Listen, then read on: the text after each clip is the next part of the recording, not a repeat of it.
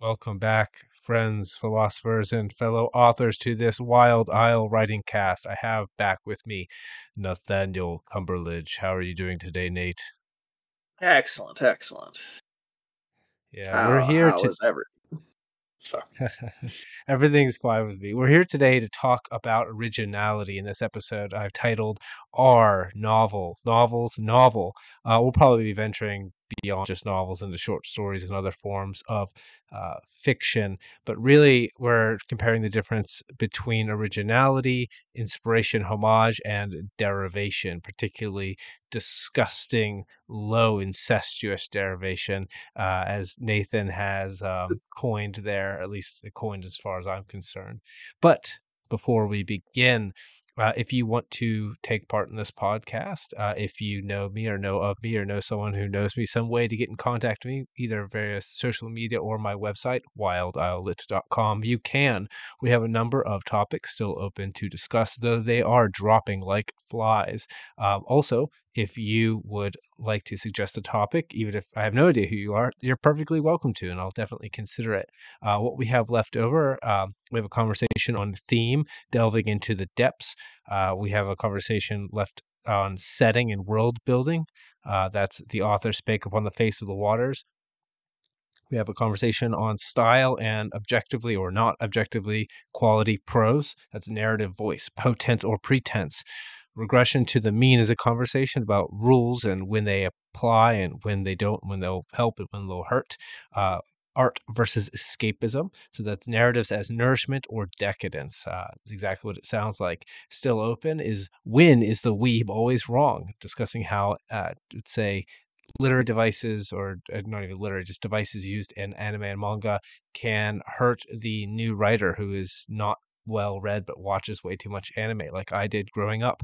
The nature of villainy, what makes a villain, and why do people choose evil, and one more that I've recently added. So reader rights versus justified writing.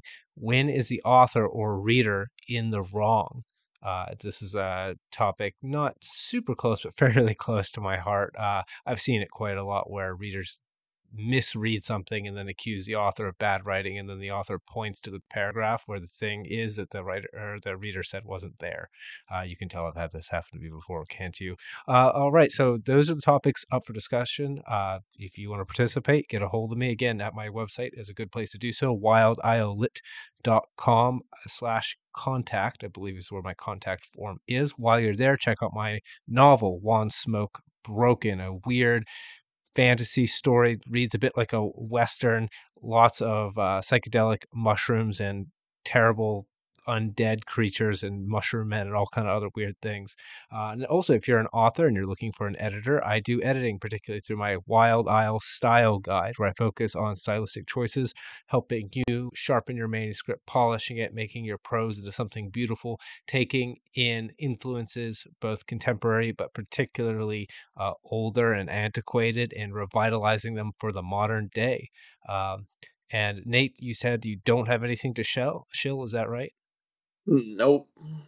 All right. Well, we're done shilling for right now. So now we're going to talk about originality. And immediately when I think of originality, I think of the question, two questions really. Is any, in terms of literature, any work of fiction original? But then that begs the question, what is originality? So you can tackle or throw either of those questions or both. Is anything original, and what even is originality when we're talking about fiction? I will say that I believe originality is possible. However, originality in the strictest sense that people think of it is often it's a situation in which the juice is not worth the squeeze situation, because the quote "there is nothing new under the sun" is probably true, in which everything you can imagine has been conveyed in some way, except maybe some elements of like quantum physics or whatever, which is outside of the scope of most people's fiction writing. So I think the important thing, my take is mainly going to be, the important thing about originality is to have a breadth of influences and knowledge of tropes, so or whatever, so that you can, or I know tropes is a bad word, but it's the closest thing I can get to right now, but having a massive like catalog of that stuff you're aware of so that you can combine them in new and innovative ways that people didn't expect before, right? Yeah, so that's like an originality of composition or composite as opposed to originality of essence. Am I understanding that right? Yes, because at a fundamental level, there's just every kind of thing like that, originality of essence, has appeared before for the most part. There might be something that has not that I am unaware of, but I guess that's why I'm unaware of it. If you can think of it, you should put it in a book, and then it won't be original for other people anymore. Yeah, actually, as you're saying that, I even had this thought. There very well may be no essence to even the concept of originality of essence. So tell me what you think of this. The very idea that a thing is original is contingent upon the subjectivity of the person experiencing it, right? So originality is in reference to that person, and so you can't actually be original with any consistency. In fact, you know, you might be original in one moment, the next moment you're not, and maybe you were entirely trite. That you went to a new place or with a new audience who's never seen what you've done before, and then now suddenly you're original until you show it to them, and then you're not again. There doesn't really seem to be anything at the bottom of, let's say, pure originality at the level of, let's say, the conceit in and of itself in regard to fiction. All right. Yeah, this reminds me of something I talk about with my other friends a lot. The idea, I've referred to this as boss baby syndrome, which is named after a film because there is a meme in which this hypothetical being has only ever seen the film Boss Baby, and upon seeing his second movie, will say, "Man, I'm getting a lot of Boss Baby vibes from this." Because like he has nothing else to compare it to. The other thing is like he'll see patterns of comparison of the only things he knows in the new thing, no matter how dissimilar that thing is, right? Yeah, but that's really interesting because of how much people desire originality. Um, Given that there is nothing, if in fact there is really, really nothing quite at the bottom of it, why do you think everyone wants their work so badly to be original? Especially because if what we're saying is true, the works that the, let's say, author who wants to be original likes and perhaps might be inspired by or has enjoyed probably also wouldn't have been original in the way that they're seeking after. So why are people, you know, constantly, you know, chasing this I don't know what to call it,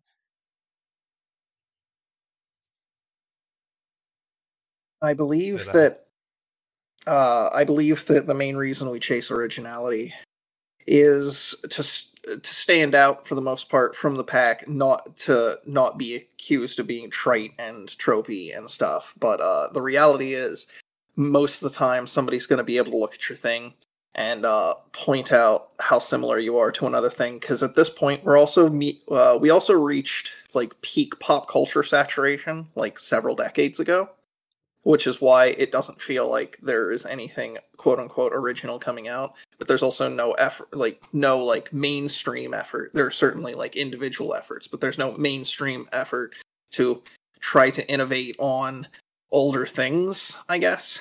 And that's something I'll get into in a little bit.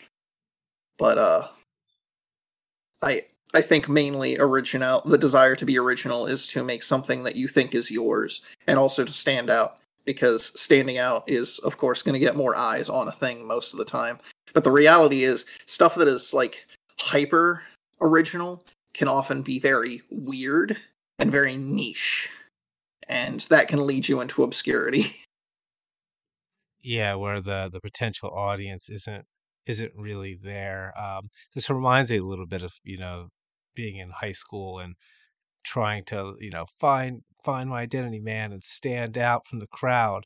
And I finally found the word I was looking for. It was unicorn. Like everyone's trying to chase their, unique special unicorn, not realizing that we have, let's say, perhaps already gathered all of the unicorns and they're now all like in the zoo, and then we just keep taking a few of them out of the zoo and presenting them to everybody over and over again. And then some people try to, I don't know, genetically engineer uh, a unique unicorn, and ends up sometimes just being some freak thing with none of the qualities of the unicorn, and no one really wants to look at it.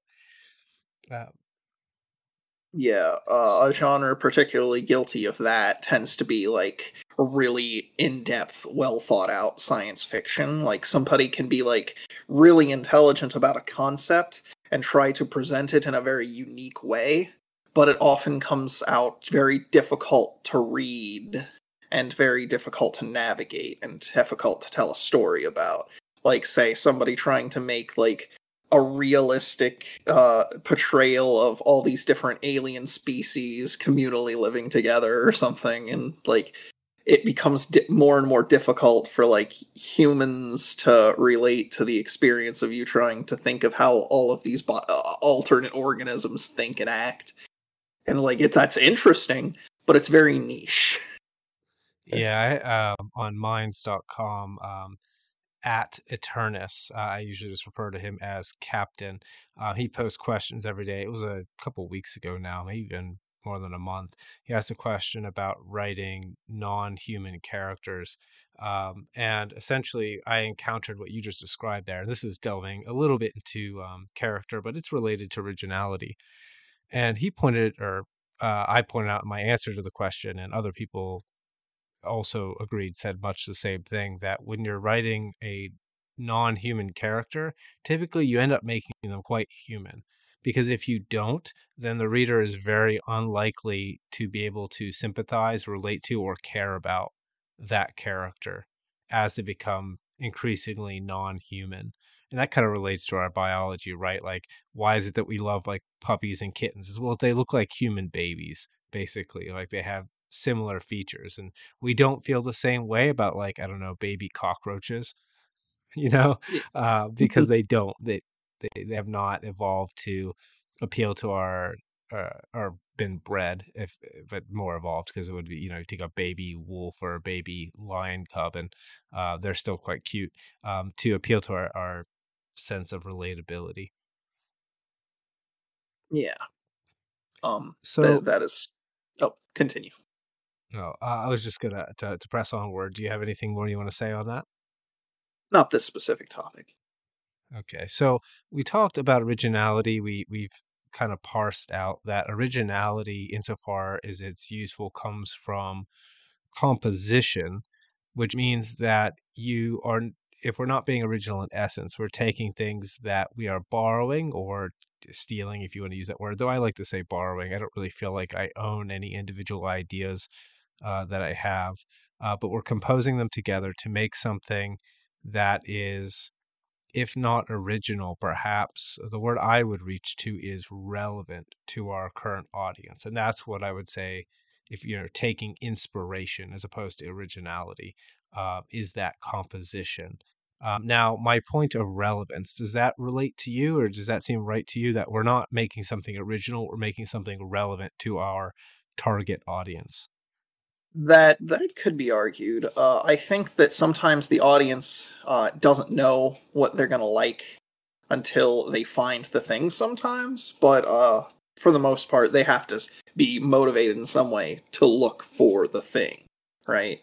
So, like as a general thing, this is one of the reasons why we write in genres, right? And I think you've had an episode about why those can be bad or good in certain circumstances, but that's also why we do it. It's like somebody sets out, they want some kind of adventure story with swords or spaceships or whatever have you they feel like doing that day, and they're going to look and find something that's easily categorized as such, right?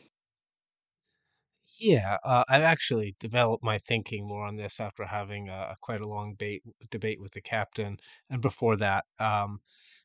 and I want to tie that to that proposition I just made with relevance. So when I say that when we are, taking a work that is inspired from numerous other works and composed in a way that's relevant to the reader, what I mean by relevant is that isn't merely that it is something they're looking for, but it is something that whether or not they're looking for it, when they encounter it, it let's say has the uh, I don't want to use the word intended. It has a function. I like to go to function because it takes away the subjectivity of it on the reader.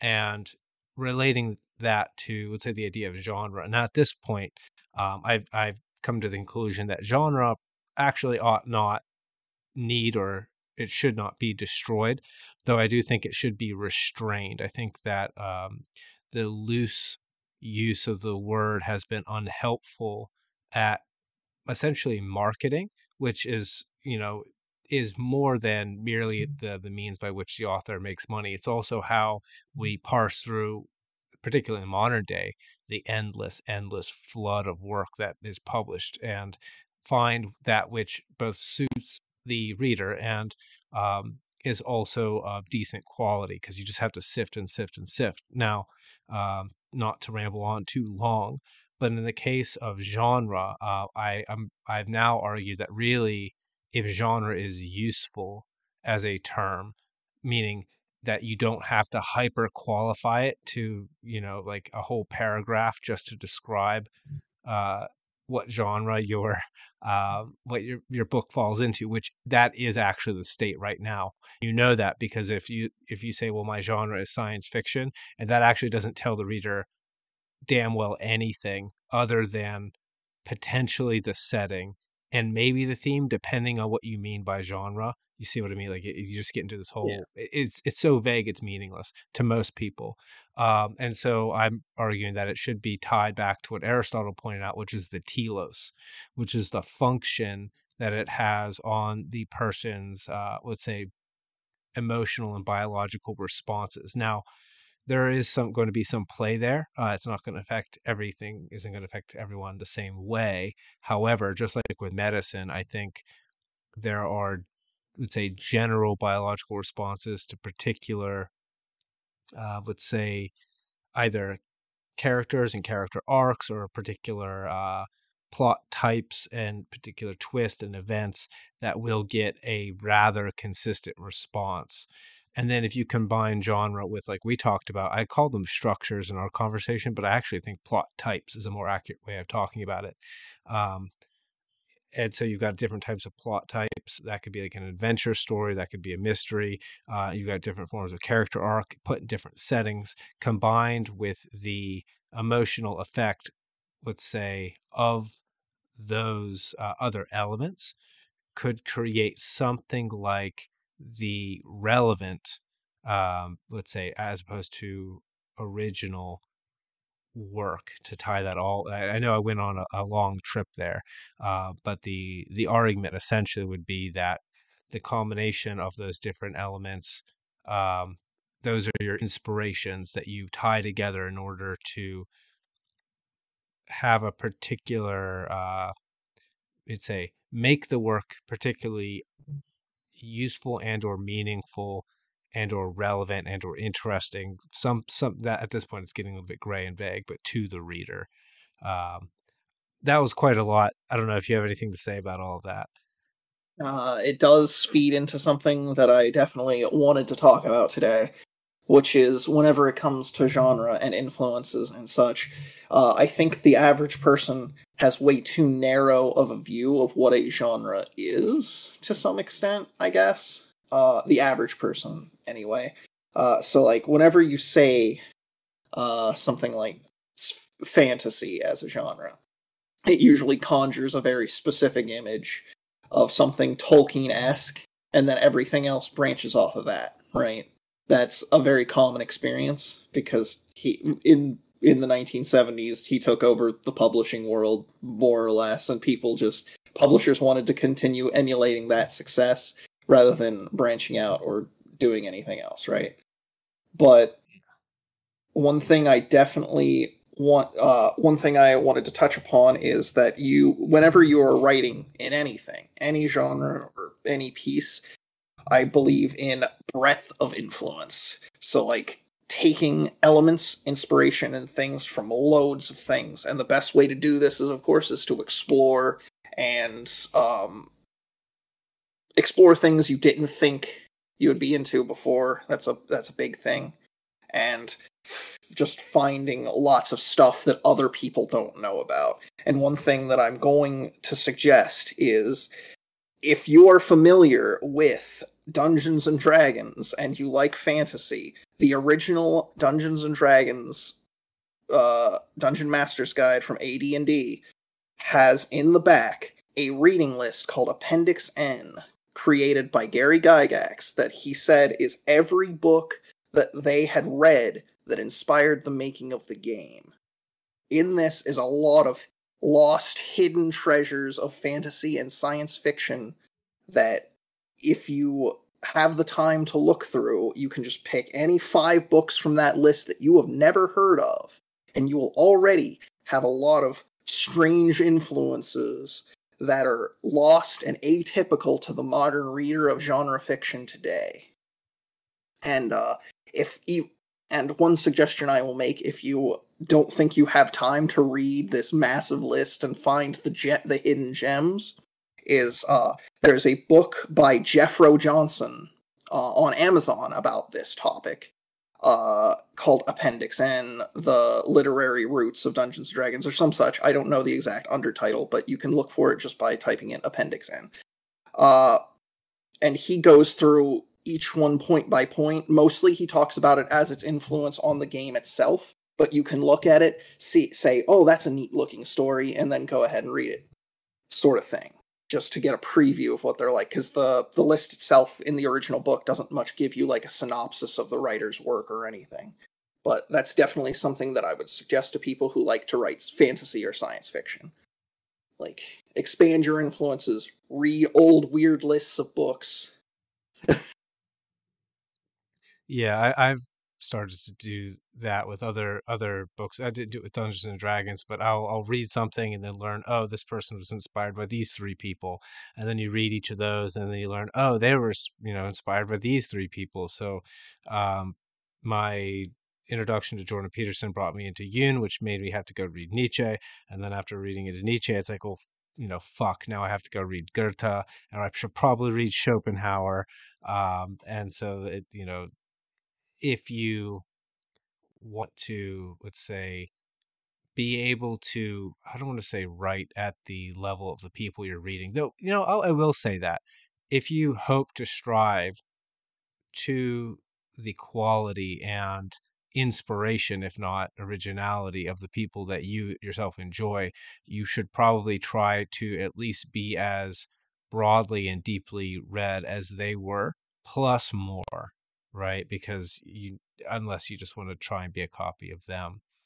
Uh, that brings into the conversation a question about genre. So, um, in genre in relation to, or let's say, I want to call it inspiration for now.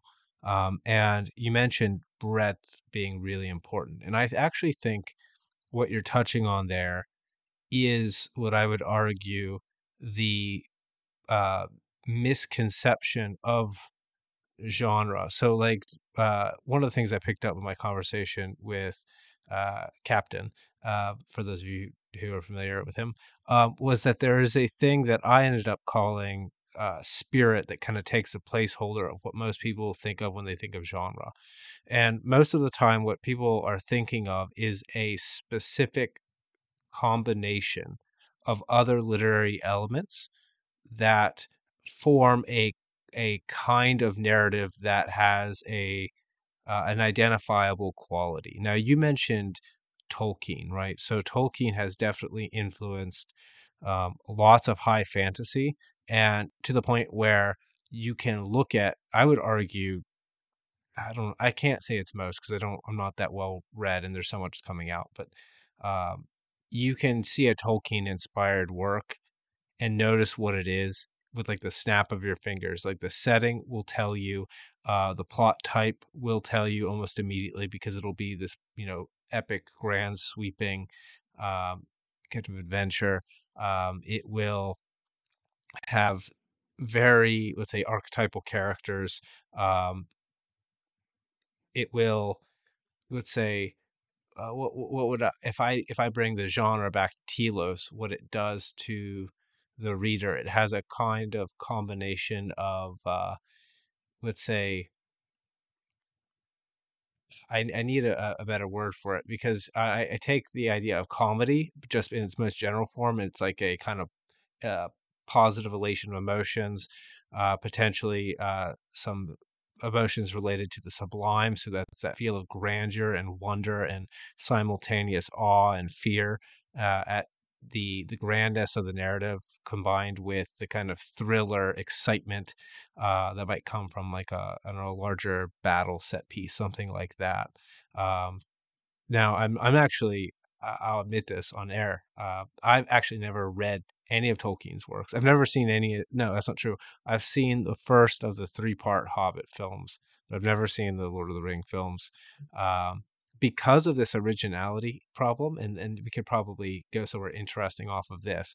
So when I was in middle school, I started playing the Elder Scrolls games, and that has a lot of, modern high fantasy Tolkien-esque elements to it, but it does twist them in enough interesting ways that when I came to other works of fantasy, in comparison to something as not terribly original and not terribly inspired as the Elder Scrolls 3 Morrowind, the others felt generic by comparison, including Tolkien's work itself, which is the arguably most of the source material. So, um, what do you think is going on there, or have you seen something similar? Do you have experiences like that?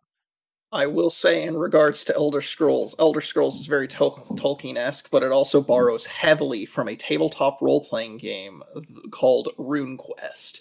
If you want to delve into the deep lore, that is RuneQuest. RuneQuest was a obscure setting created originally for a tabletop war game by a guy who was trying to date Wiccan girls, but he ended up creating a very rich and complicated fantasy world where magic is super common and there's just a whole breadth of weird atypical life forms, and it was a heavy influence on the development of Elder Scrolls' lore going forward after a certain point.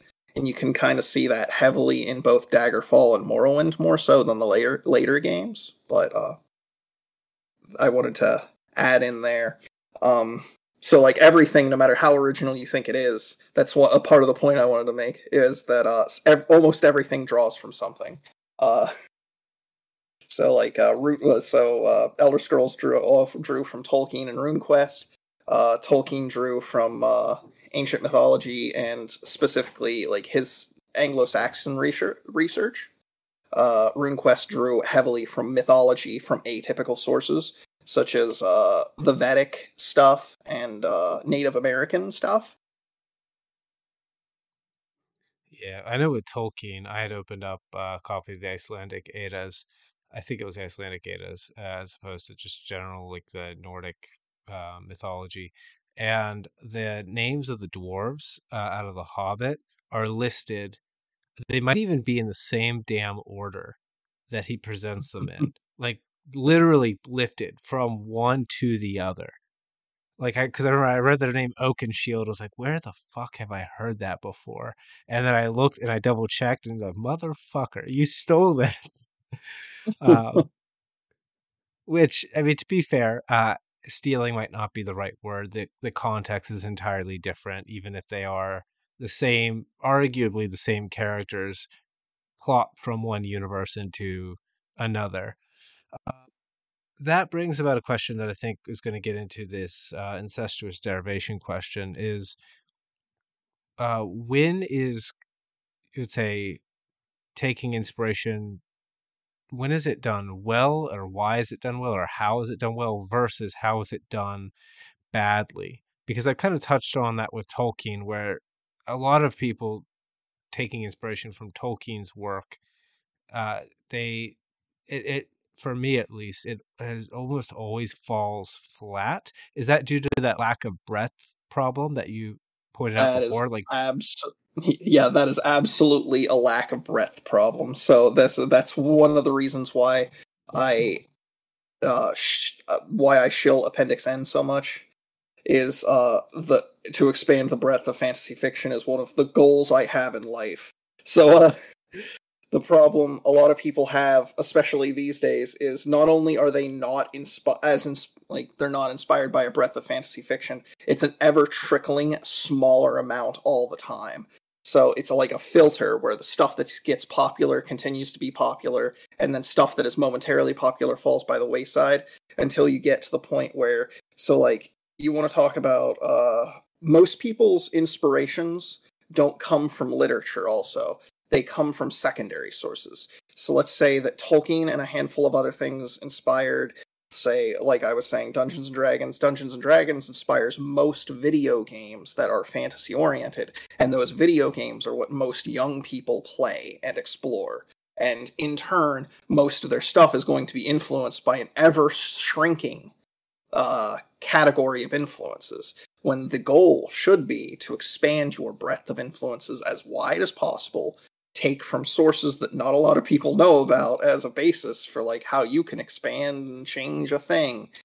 And that's why you see I know you were going to talk probably more about this in your Weeb episode, but why you see a lot of people who take heavy influences from anime and isekai that take a lot of influences from Western video games and oh yeah, MMORPGs.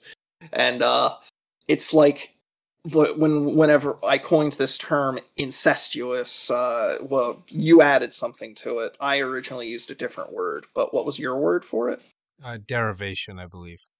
Derivation, yes, incestuous derivation, where you just have the same ideas rubbing up against each other in very similar ways to create similar works endlessly onto infinity, because people forgot about and don't really branch off into things that were left by the wayside. And like, these genres, both science fiction, fantasy, but of course I emphasize fantasy because there's just a very big demand for it in mainstream popular culture, even though I like all kind of stuff. But like, people tend to like sword and sorcery faffery. That's just the reality I've accepted as somebody who likes to make things. Uh, so people will just keep making things with the same general ideas, but these genres used to be massive and full of breadth. Like, there is a huge amount of difference between Lord of the Rings, Conan the Barbarian, and something like Clark Ashton Smith's Zothica, right? These were like things that were popular and on the shelf around the same time, but so massively different in theme, influence, and like the things they had in common were they both had dudes with swords in them going on adventures. Yeah, and that again relates to, I think, of part of the problem that comes with what people are thinking of in terms of, um, let's say, I don't want to just keep harping on genre, right? But if you think, okay, the fantasy genre needs these all like a series of elements to be the same, then you're only going to derive your inspirations from works that share only those specific elements all in common. And if you do that, that's naturally going to shrink the breadth of your work. Like, you're not going to do maybe something that I did where, for, let's say, for my Wand Smoke series, uh, reading through the adventures of Huckleberry Finn and the adventures of Tom Sawyer later in life, because unfortunately I didn't read them when I was a kid. But reading through those definitely influenced my telling of the story. The From Cormac McCarthy, Blood Meridian. Also, like, that had a huge influence. Thank you, Nathan, for that one. I'm pretty Absolutely. sure you're the one who told me to read it, right? Yes, the more people who read Blood Meridian, just the better, I think. Even though it is hard to read due to both the writing style and the sheer brutality of the story, I think that like the com- it's very comparable to like the other things people like to write, and like the ideas in it are very transplantable. Like the story didn't have to happen in the old west because it is a timeless story about like man's inhumanity to man. And I think that almost everybody who writes stuff in a setting where that could apply should definitely read that book. Yes, I am in agreement. Though I did take heavily from the like how much I enjoyed the brutal Western setting. Um, and to show my weebery, I also took from things like Trigun, which really influenced me as a kid, and then combine that with, let's say, any little tidbits of folklore that I could pick up, mostly because of what I call well, it's not just their fault. I wanted to bring this up earlier. The poisoning by Wizards of the Coast. Um, I You mentioned D&D being a huge influence, and I think D&D became, I would argue, became more and more generic Yeah, as Wizards took over. And I could think of like, okay, well, we've got Wizards, and that reminds me of like Blizzard, and that reminds me like of a cartoony version of Tolkien, and then all the derivation that comes in. yeah, Do you want to say anything? Do we want yeah, to yeah. slander There Wizards is here? Or? a yes. I hate Wizards of the Coast, and its consequences have been a disaster for the fantasy gaming hobby. But yes, absolutely. So the original, like I was saying, the original creators of the game were TSR, which was a smaller company run by Gary Gygax, Dave Arneson company, and they had that breadth of influence that I was talking about. They read a lot. Had a deep interest in history, because fiction, mythology, and all that, and they just combined everything they liked into a thing and tried to sell it as a cohesive product. It was designed to just be a simulator of things they liked, from like medieval warfare, fantasy adventure stories, and how all these bells and whistles. Over time, thanks to Tracy Hickman and Dragonlance, it just over time became a Tolkien pastiche simulator. And like it started going downhill before Wizards of the Coast took over, but by the time Wizards of the Coast took over, they doubled down on all the things that were going wrong in the 90s. So Yeah, yeah, that definitely I, definitely falls into the incestuous derivation problem. I see a lot of that problem even now with other what were coming off of the height of let's say Wizards of the Coast D&D level generic fantasy with two they've got some similarities to them. So I've got A Song of Ice and Fire and The Witcher. Now these are, you'll notice my theme is this is all within like fantasy settings. So if you've got let's say science fiction or other forms of setting where you're more familiar, please throw those in. But for both of those, I know because of the third Witcher game, The Witcher went from being already kind of popular to an explosion of popularity. It even got, I think, a Netflix series, and then obviously Game of Thrones took A Song of Ice and Fire and blew it up to monumentous proportions. Now, I actually, I don't, I never played any of the Witcher games. I haven't read the novels.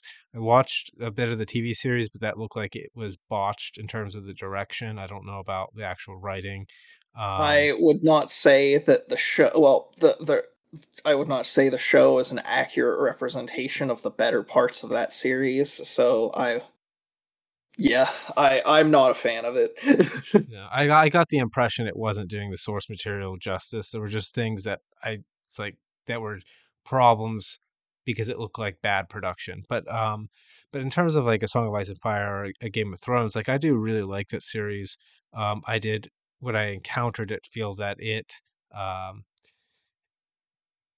it had a very firm, grounded, almost historical feeling low fantasy setting with the uh to the point where when the higher magic did appear, I got really excited about it. I remember the first time. I think it was Beric Dondarrion and his duel with the Hound in the books.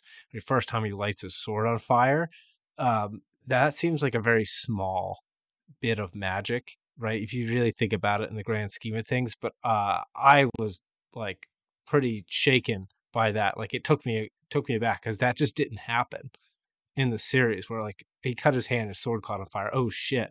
Like now the gloves are off. I don't know what's going to happen next because real magic has entered the world. It was a similar feeling when I the first time I read Shadows over Innsmouth, and the first huge chunk of the book is really really dry. You've got the protagonist walking around town just looking at the architecture, and then when he's back in his hotel and all of a sudden in his hotel room someone's trying to get in and he's like completely unarmed and has to escape, then all of a sudden like your heart starts to race. um it was that level of change of emotion. But as much as I liked the low fantasy setting and the dearth of magic and the dark and gritty grittiness, the what we could argue realism of the characters and the politics involved, Song of Ice and Fire definitely sparked it even affected me with my first novel, a an attempt at trying to make a world as richly and exactly detailed as George R. R. Martin did, in a way that I know hurt my first shame flop of a book, which I will not name here. You can find it; it's not hard to find. Um, but I know it hurt me, and it hurt other people's writing that I've read as well. Particularly, I felt like it gave people license to just be, uh, let's say, uselessly brutal and salacious when it didn't enhance the scene or didn't enhance the writing.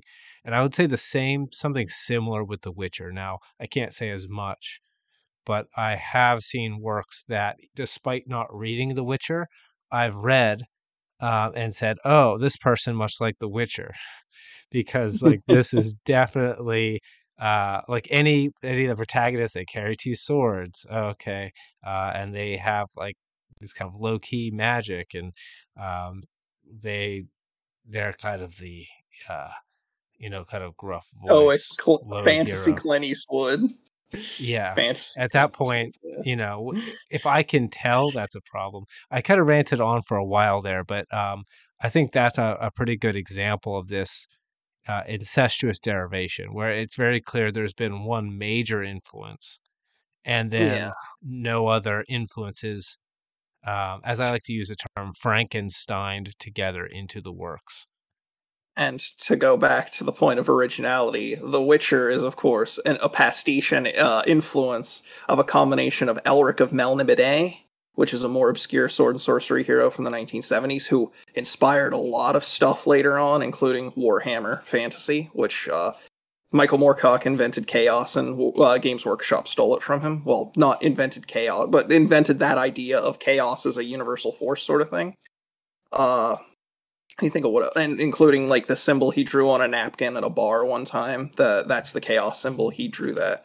Also, of course, Tolkien and heavily with the different races and their relations was a heavy influence on The Witcher, and Robert E. Howard's Solomon Kane, which is a historical fiction series about a Puritan adventuring monster hunter, which is also really good. Albeit if you're averse to reading old books with problematic content for the era, like because of the era they are written in, maybe skip Solomon Kane, but you shouldn't let that impede your enjoyment of old literature. Just throwing that out there. It should enhance your enjoyment. Like if I read Lovecraft, I enjoy his blatant racism.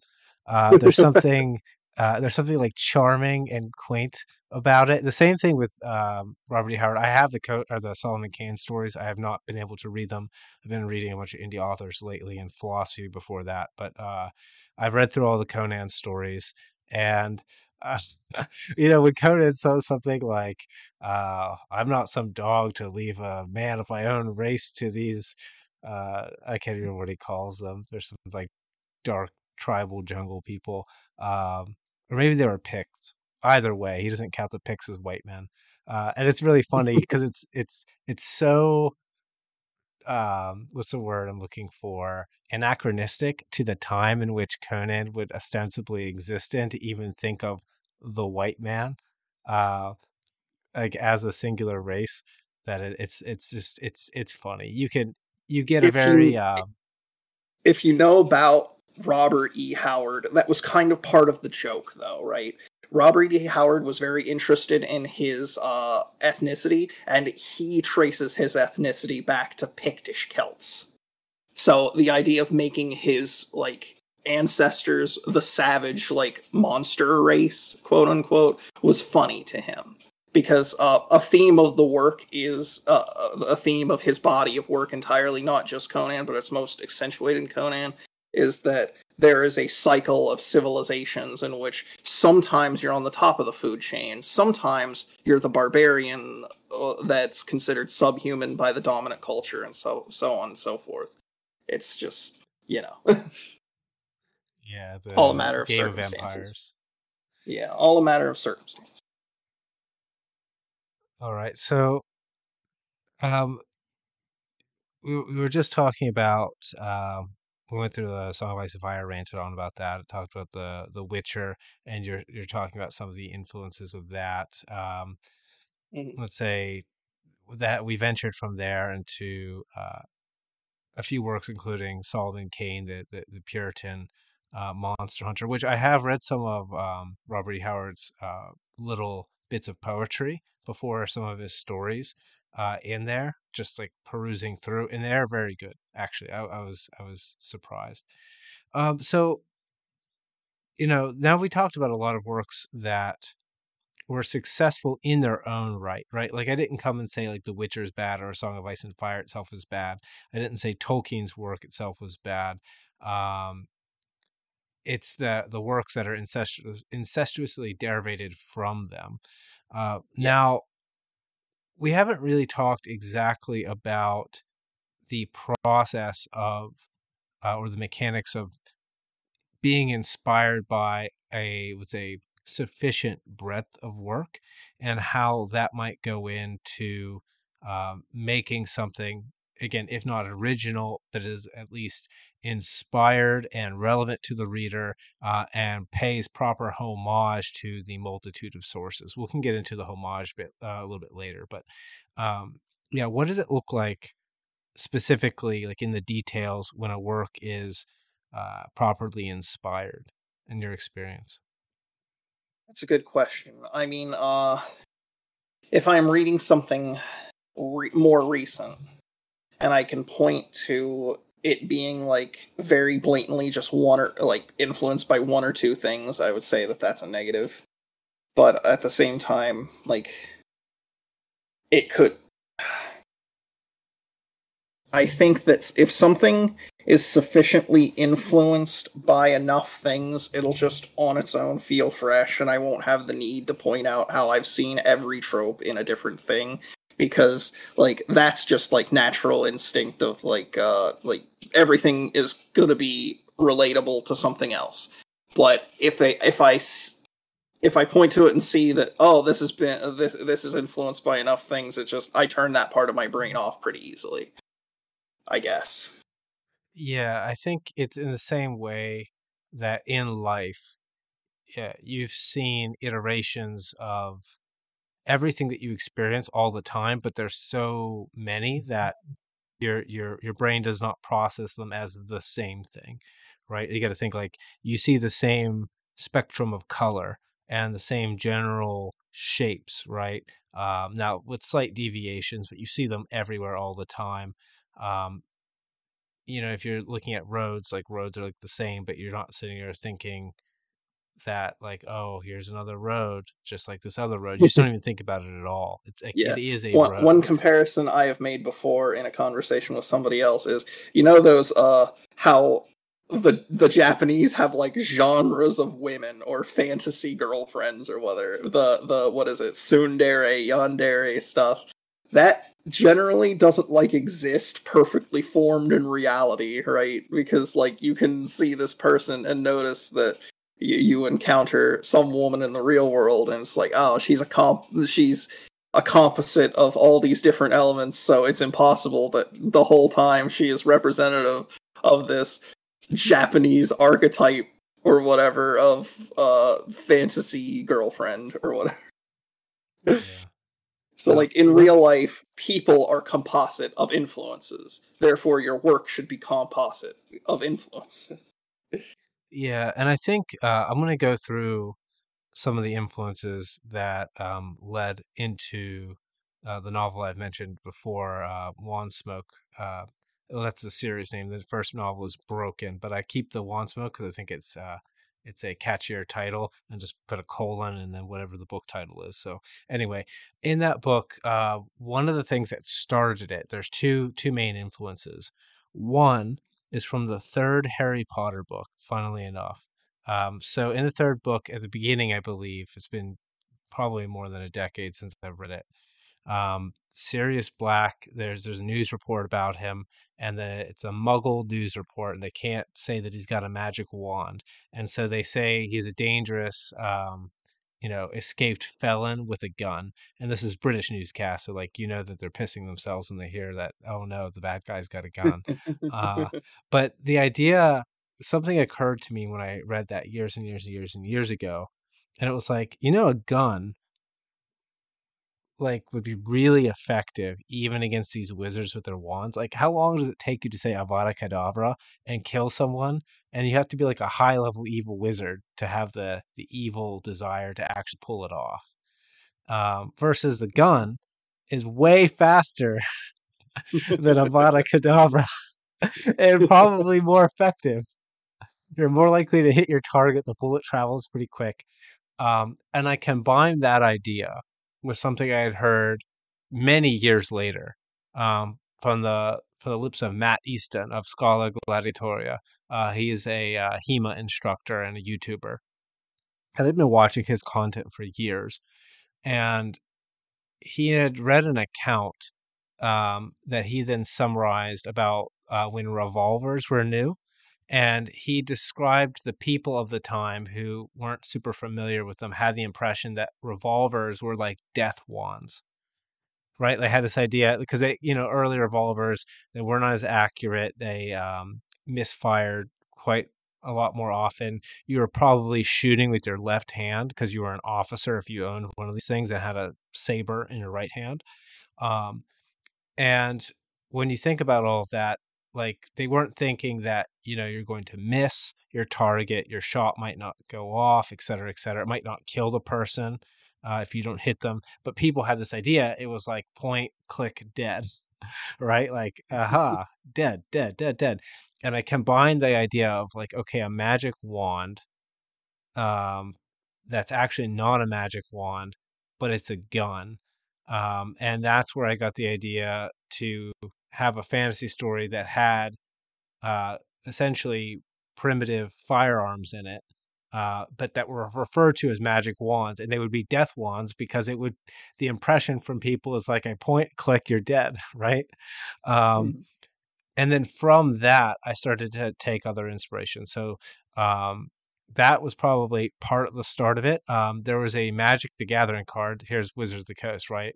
I think it was called Hissing Miasma, and just the name Miasma and the purple mist on the card made me take that feature. Okay, I'm going to put that in the setting. The idea that there's huge swathes of the land covered in this poisonous, acidic mist.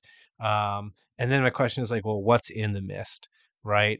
And I thought of a city, and then I looked up in the mythology about the idea of the king under the mountain. That's kind of like Tolkien took the same idea, by the way, with the dwarf king, like digging too deeply under the mountain. One iteration of that, the stories um, features King Ugir, who is also um, Ugir the Dane, who I believe was mythologically part of, or legendarily, I don't know how proper it is, part of Charlemagne's, let's say, not court, but one of his knights or something. The Um, Paladins of Charlemagne. yeah. And so I started taking all these little elements and stitching them together until eventually I had this whole thing. Like Conti was originally, so Conti's name comes from Fully Cooley, actually.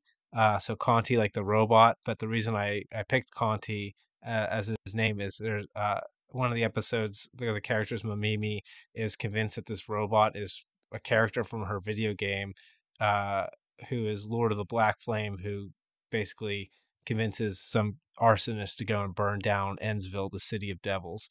And so I took her misinterpretation and thought, okay, well, what if I made a fantasy character like this? And I actually had a D&D character who was that, who was Conti, Lord of the Black Flame, who was a troglodyte. And then I thought, what if I just, instead of having it be like a D&D troglodyte where everything has to be a fucking beast race, it was just literally like a troglodyte, like in Lovecraft, one of his first two stories. I can't remember if it's his first or second story that was published, is like some guy goes into a cave and ends up murdering this like albino who'd been living in the cave for forever.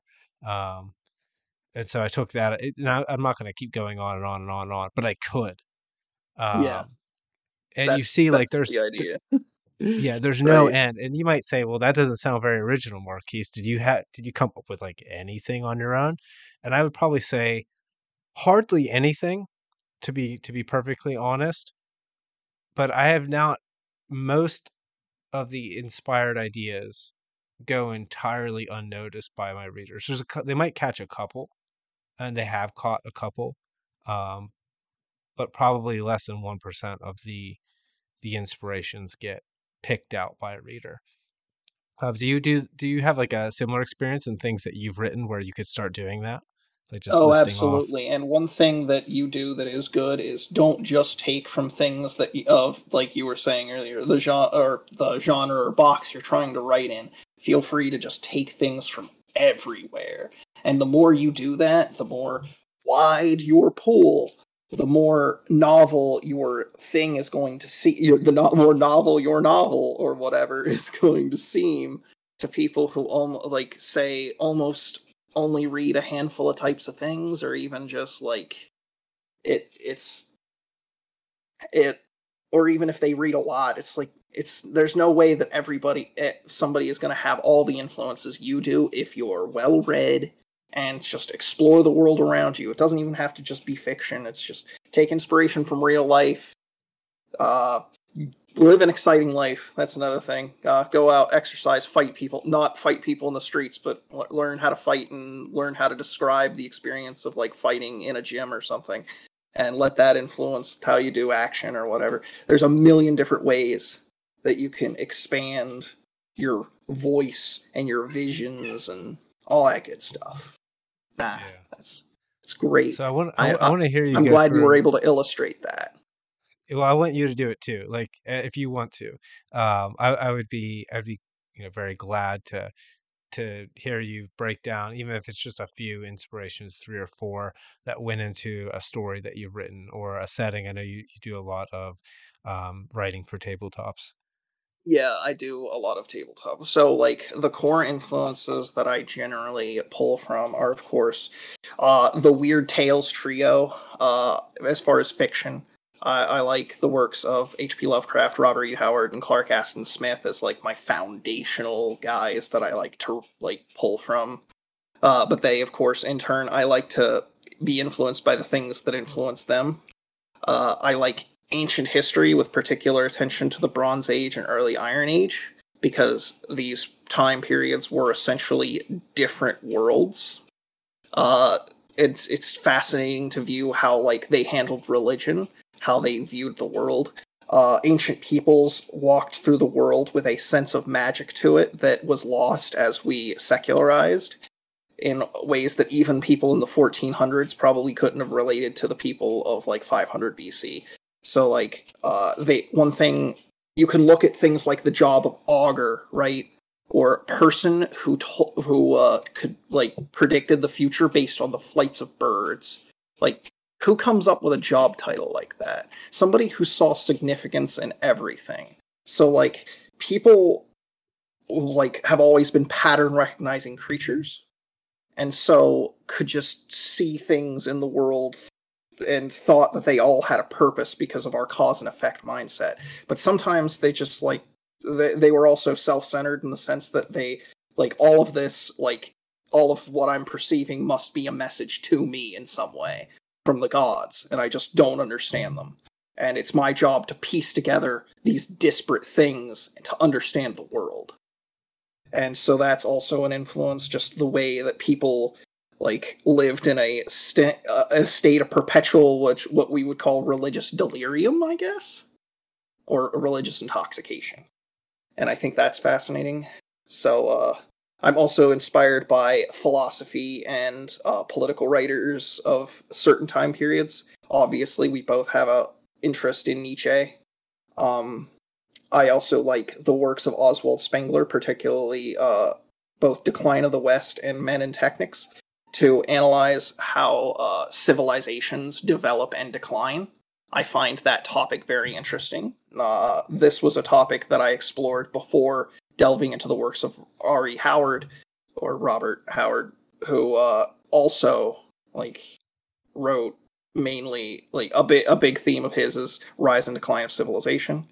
Let me think of what else off the top of my head.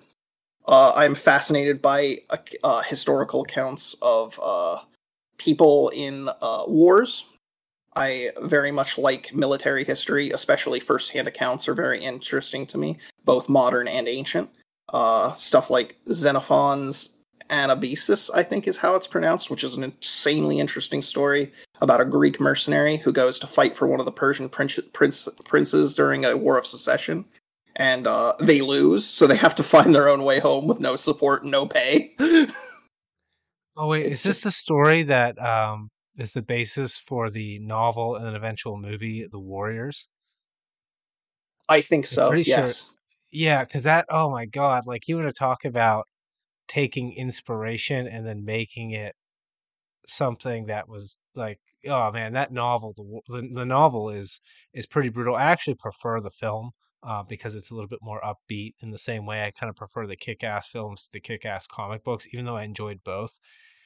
But yeah, if you want to see an example of like, okay, let's take this Greek narrative and then okay, let's now make it gangs in New York City, but let's make it particularly like 1950s, teenage fighting gangs, and let's put them all in fucking costumes, right? Like, Yeah, yeah, that's definitely an illustration. Just like you can find inspiration from anywhere for anything.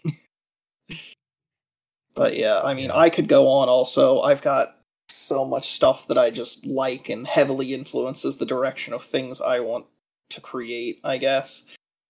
It's like and the more I discover things that are new from differing sources, the more interested I get in exploring that. So like I talk a lot about how the D&D reading list is really good, and now I'm starting to also look into the Traveler reading list, which is was one of the earliest science fiction role playing games, which also has a huge breadth of weird like space adventure stuff. And one in particular that I'm looking into now is called, I think it's called Flandry, which is like the dude took James Bond and reimagined James Bond as working for a space empire. So if you're one of those people that doesn't like that Disney Star Wars never does anything with like imperial characters besides make them like evil cartoon caricatures, look into Flandry. I think that's what it's called. But all yeah, right. just Flandry. all kind So of the one thing we haven't touched on yet is the idea of paying homage to your inspirations. Do you ever make like the direct reference or directly tie it in? An example of which I'm going to use from the Warriors. So I think both in the movie and in the novel, one of the characters has a comic book that is a comic of the Xenophons. I can't remember the name of it. You said it before. on a basis, I think. I Yeah, don't on I a don't know basis, if I'm that's right. pronouncing it right. I'm not a Greek Yeah. student, so But that one of the characters has a comic of that with him through the story. And that was a way of paying homage to say this is the same story. In fact, with the movie, I'm pretty sure there's a narrator who announces like this story is this other story, but with these gangs of in New York. So, do you ever pay homage in your own works, or if not, or if you can't think of a quick example, are there any other like homages that you feel are effective or are particularly ineffective that you want to forewarn against? I think that homage and such is actually really important because I subscribe to the idea of, I don't know if you've heard this concept before, but you probably have, literature as conversation. So like the bodies, the like all fiction or like all literature in general is one long conversation with itself or each other, and we're all developing towards different goals, obviously. But like whenever you talk about homage and influence and stuff, like we influence each other so much just as if we're bouncing off each other in one long conversation with this genealogy of ideas. And I think not, and whenever I talk about influence being the key to creativity and like there isn't really true originality or whatever, all that stuff, it's not, it's not only acceptable to have influences and stuff, and but it should be mandatory that you like acknowledge where you came from to some extent. So I think like maybe not super blatant references, but one example of this, say in Game of Thrones, which you reference, like I have not watched Game of Thrones, but I am aware of this. There is a scene in which one character is like asking people to name his sword or whatever, or name some kind of sword that was forged for him.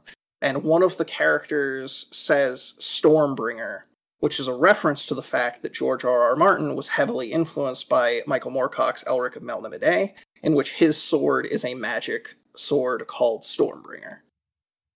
So, like, I I did not know that. yes.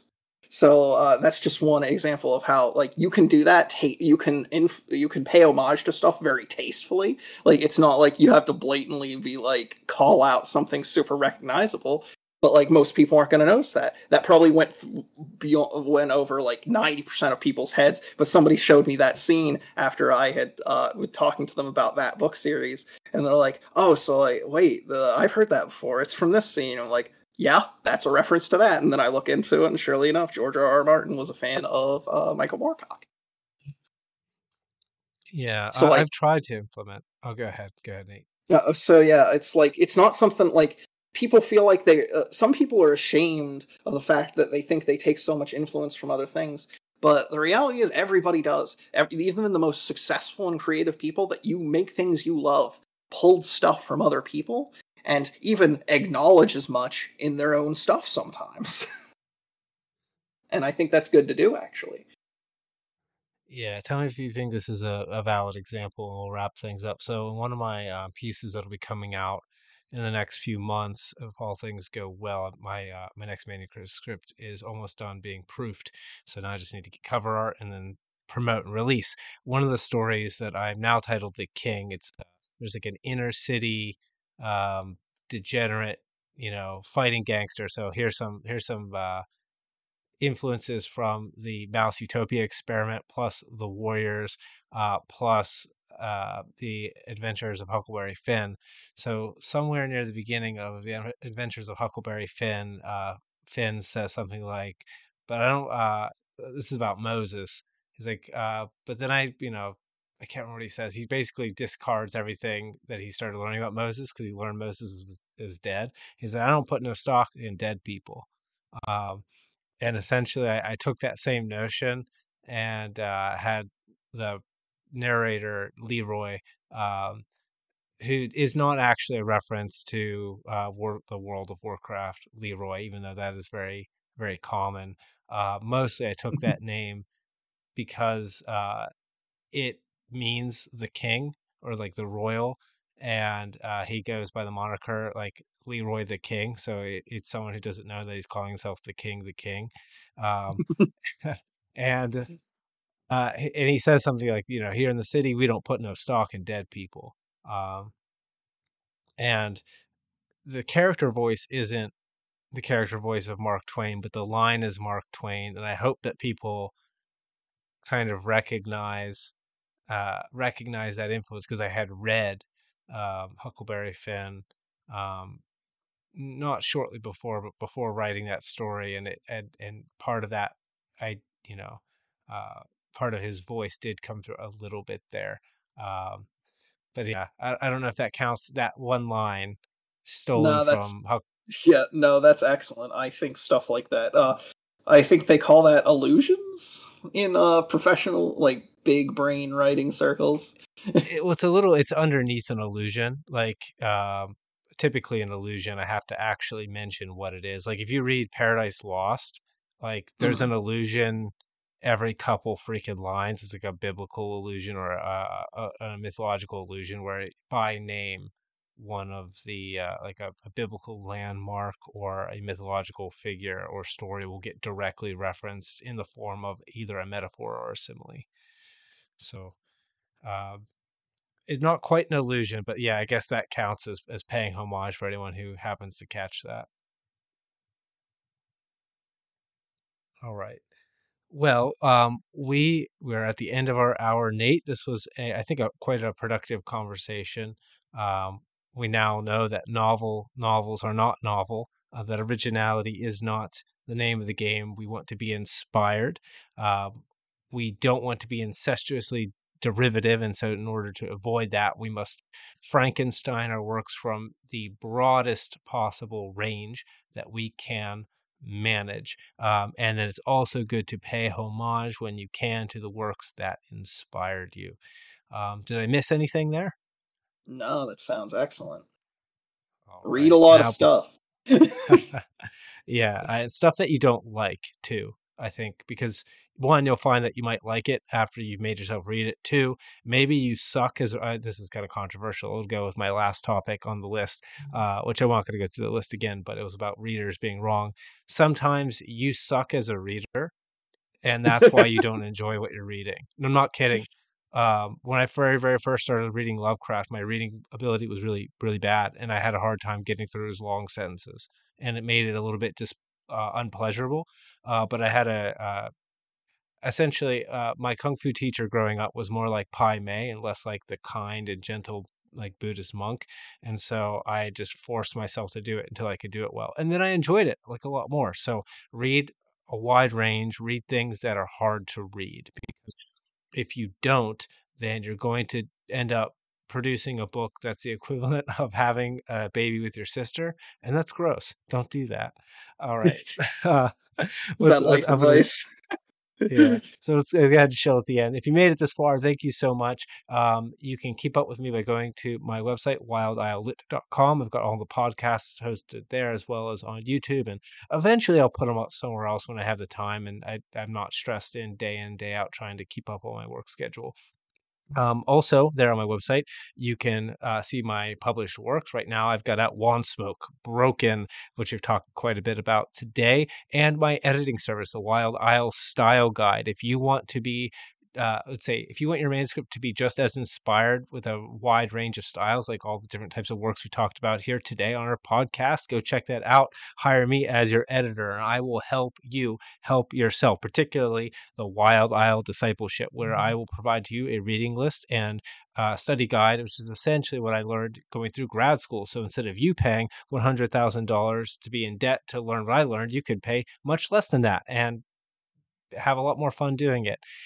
And if you want to be on this podcast, try and get in contact with me. You can do that at my wife's website as well, wildislet.com/contact, or through any of the social media that you can find me on. I think I'm on all the mainstream ones and a few of the alternatives, particularly minds.com.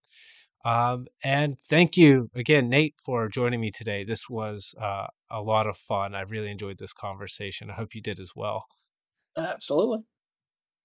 All right. Well, for all of you listening, I'm sure Nate will be back on eventually. But until then, we'll see you next time.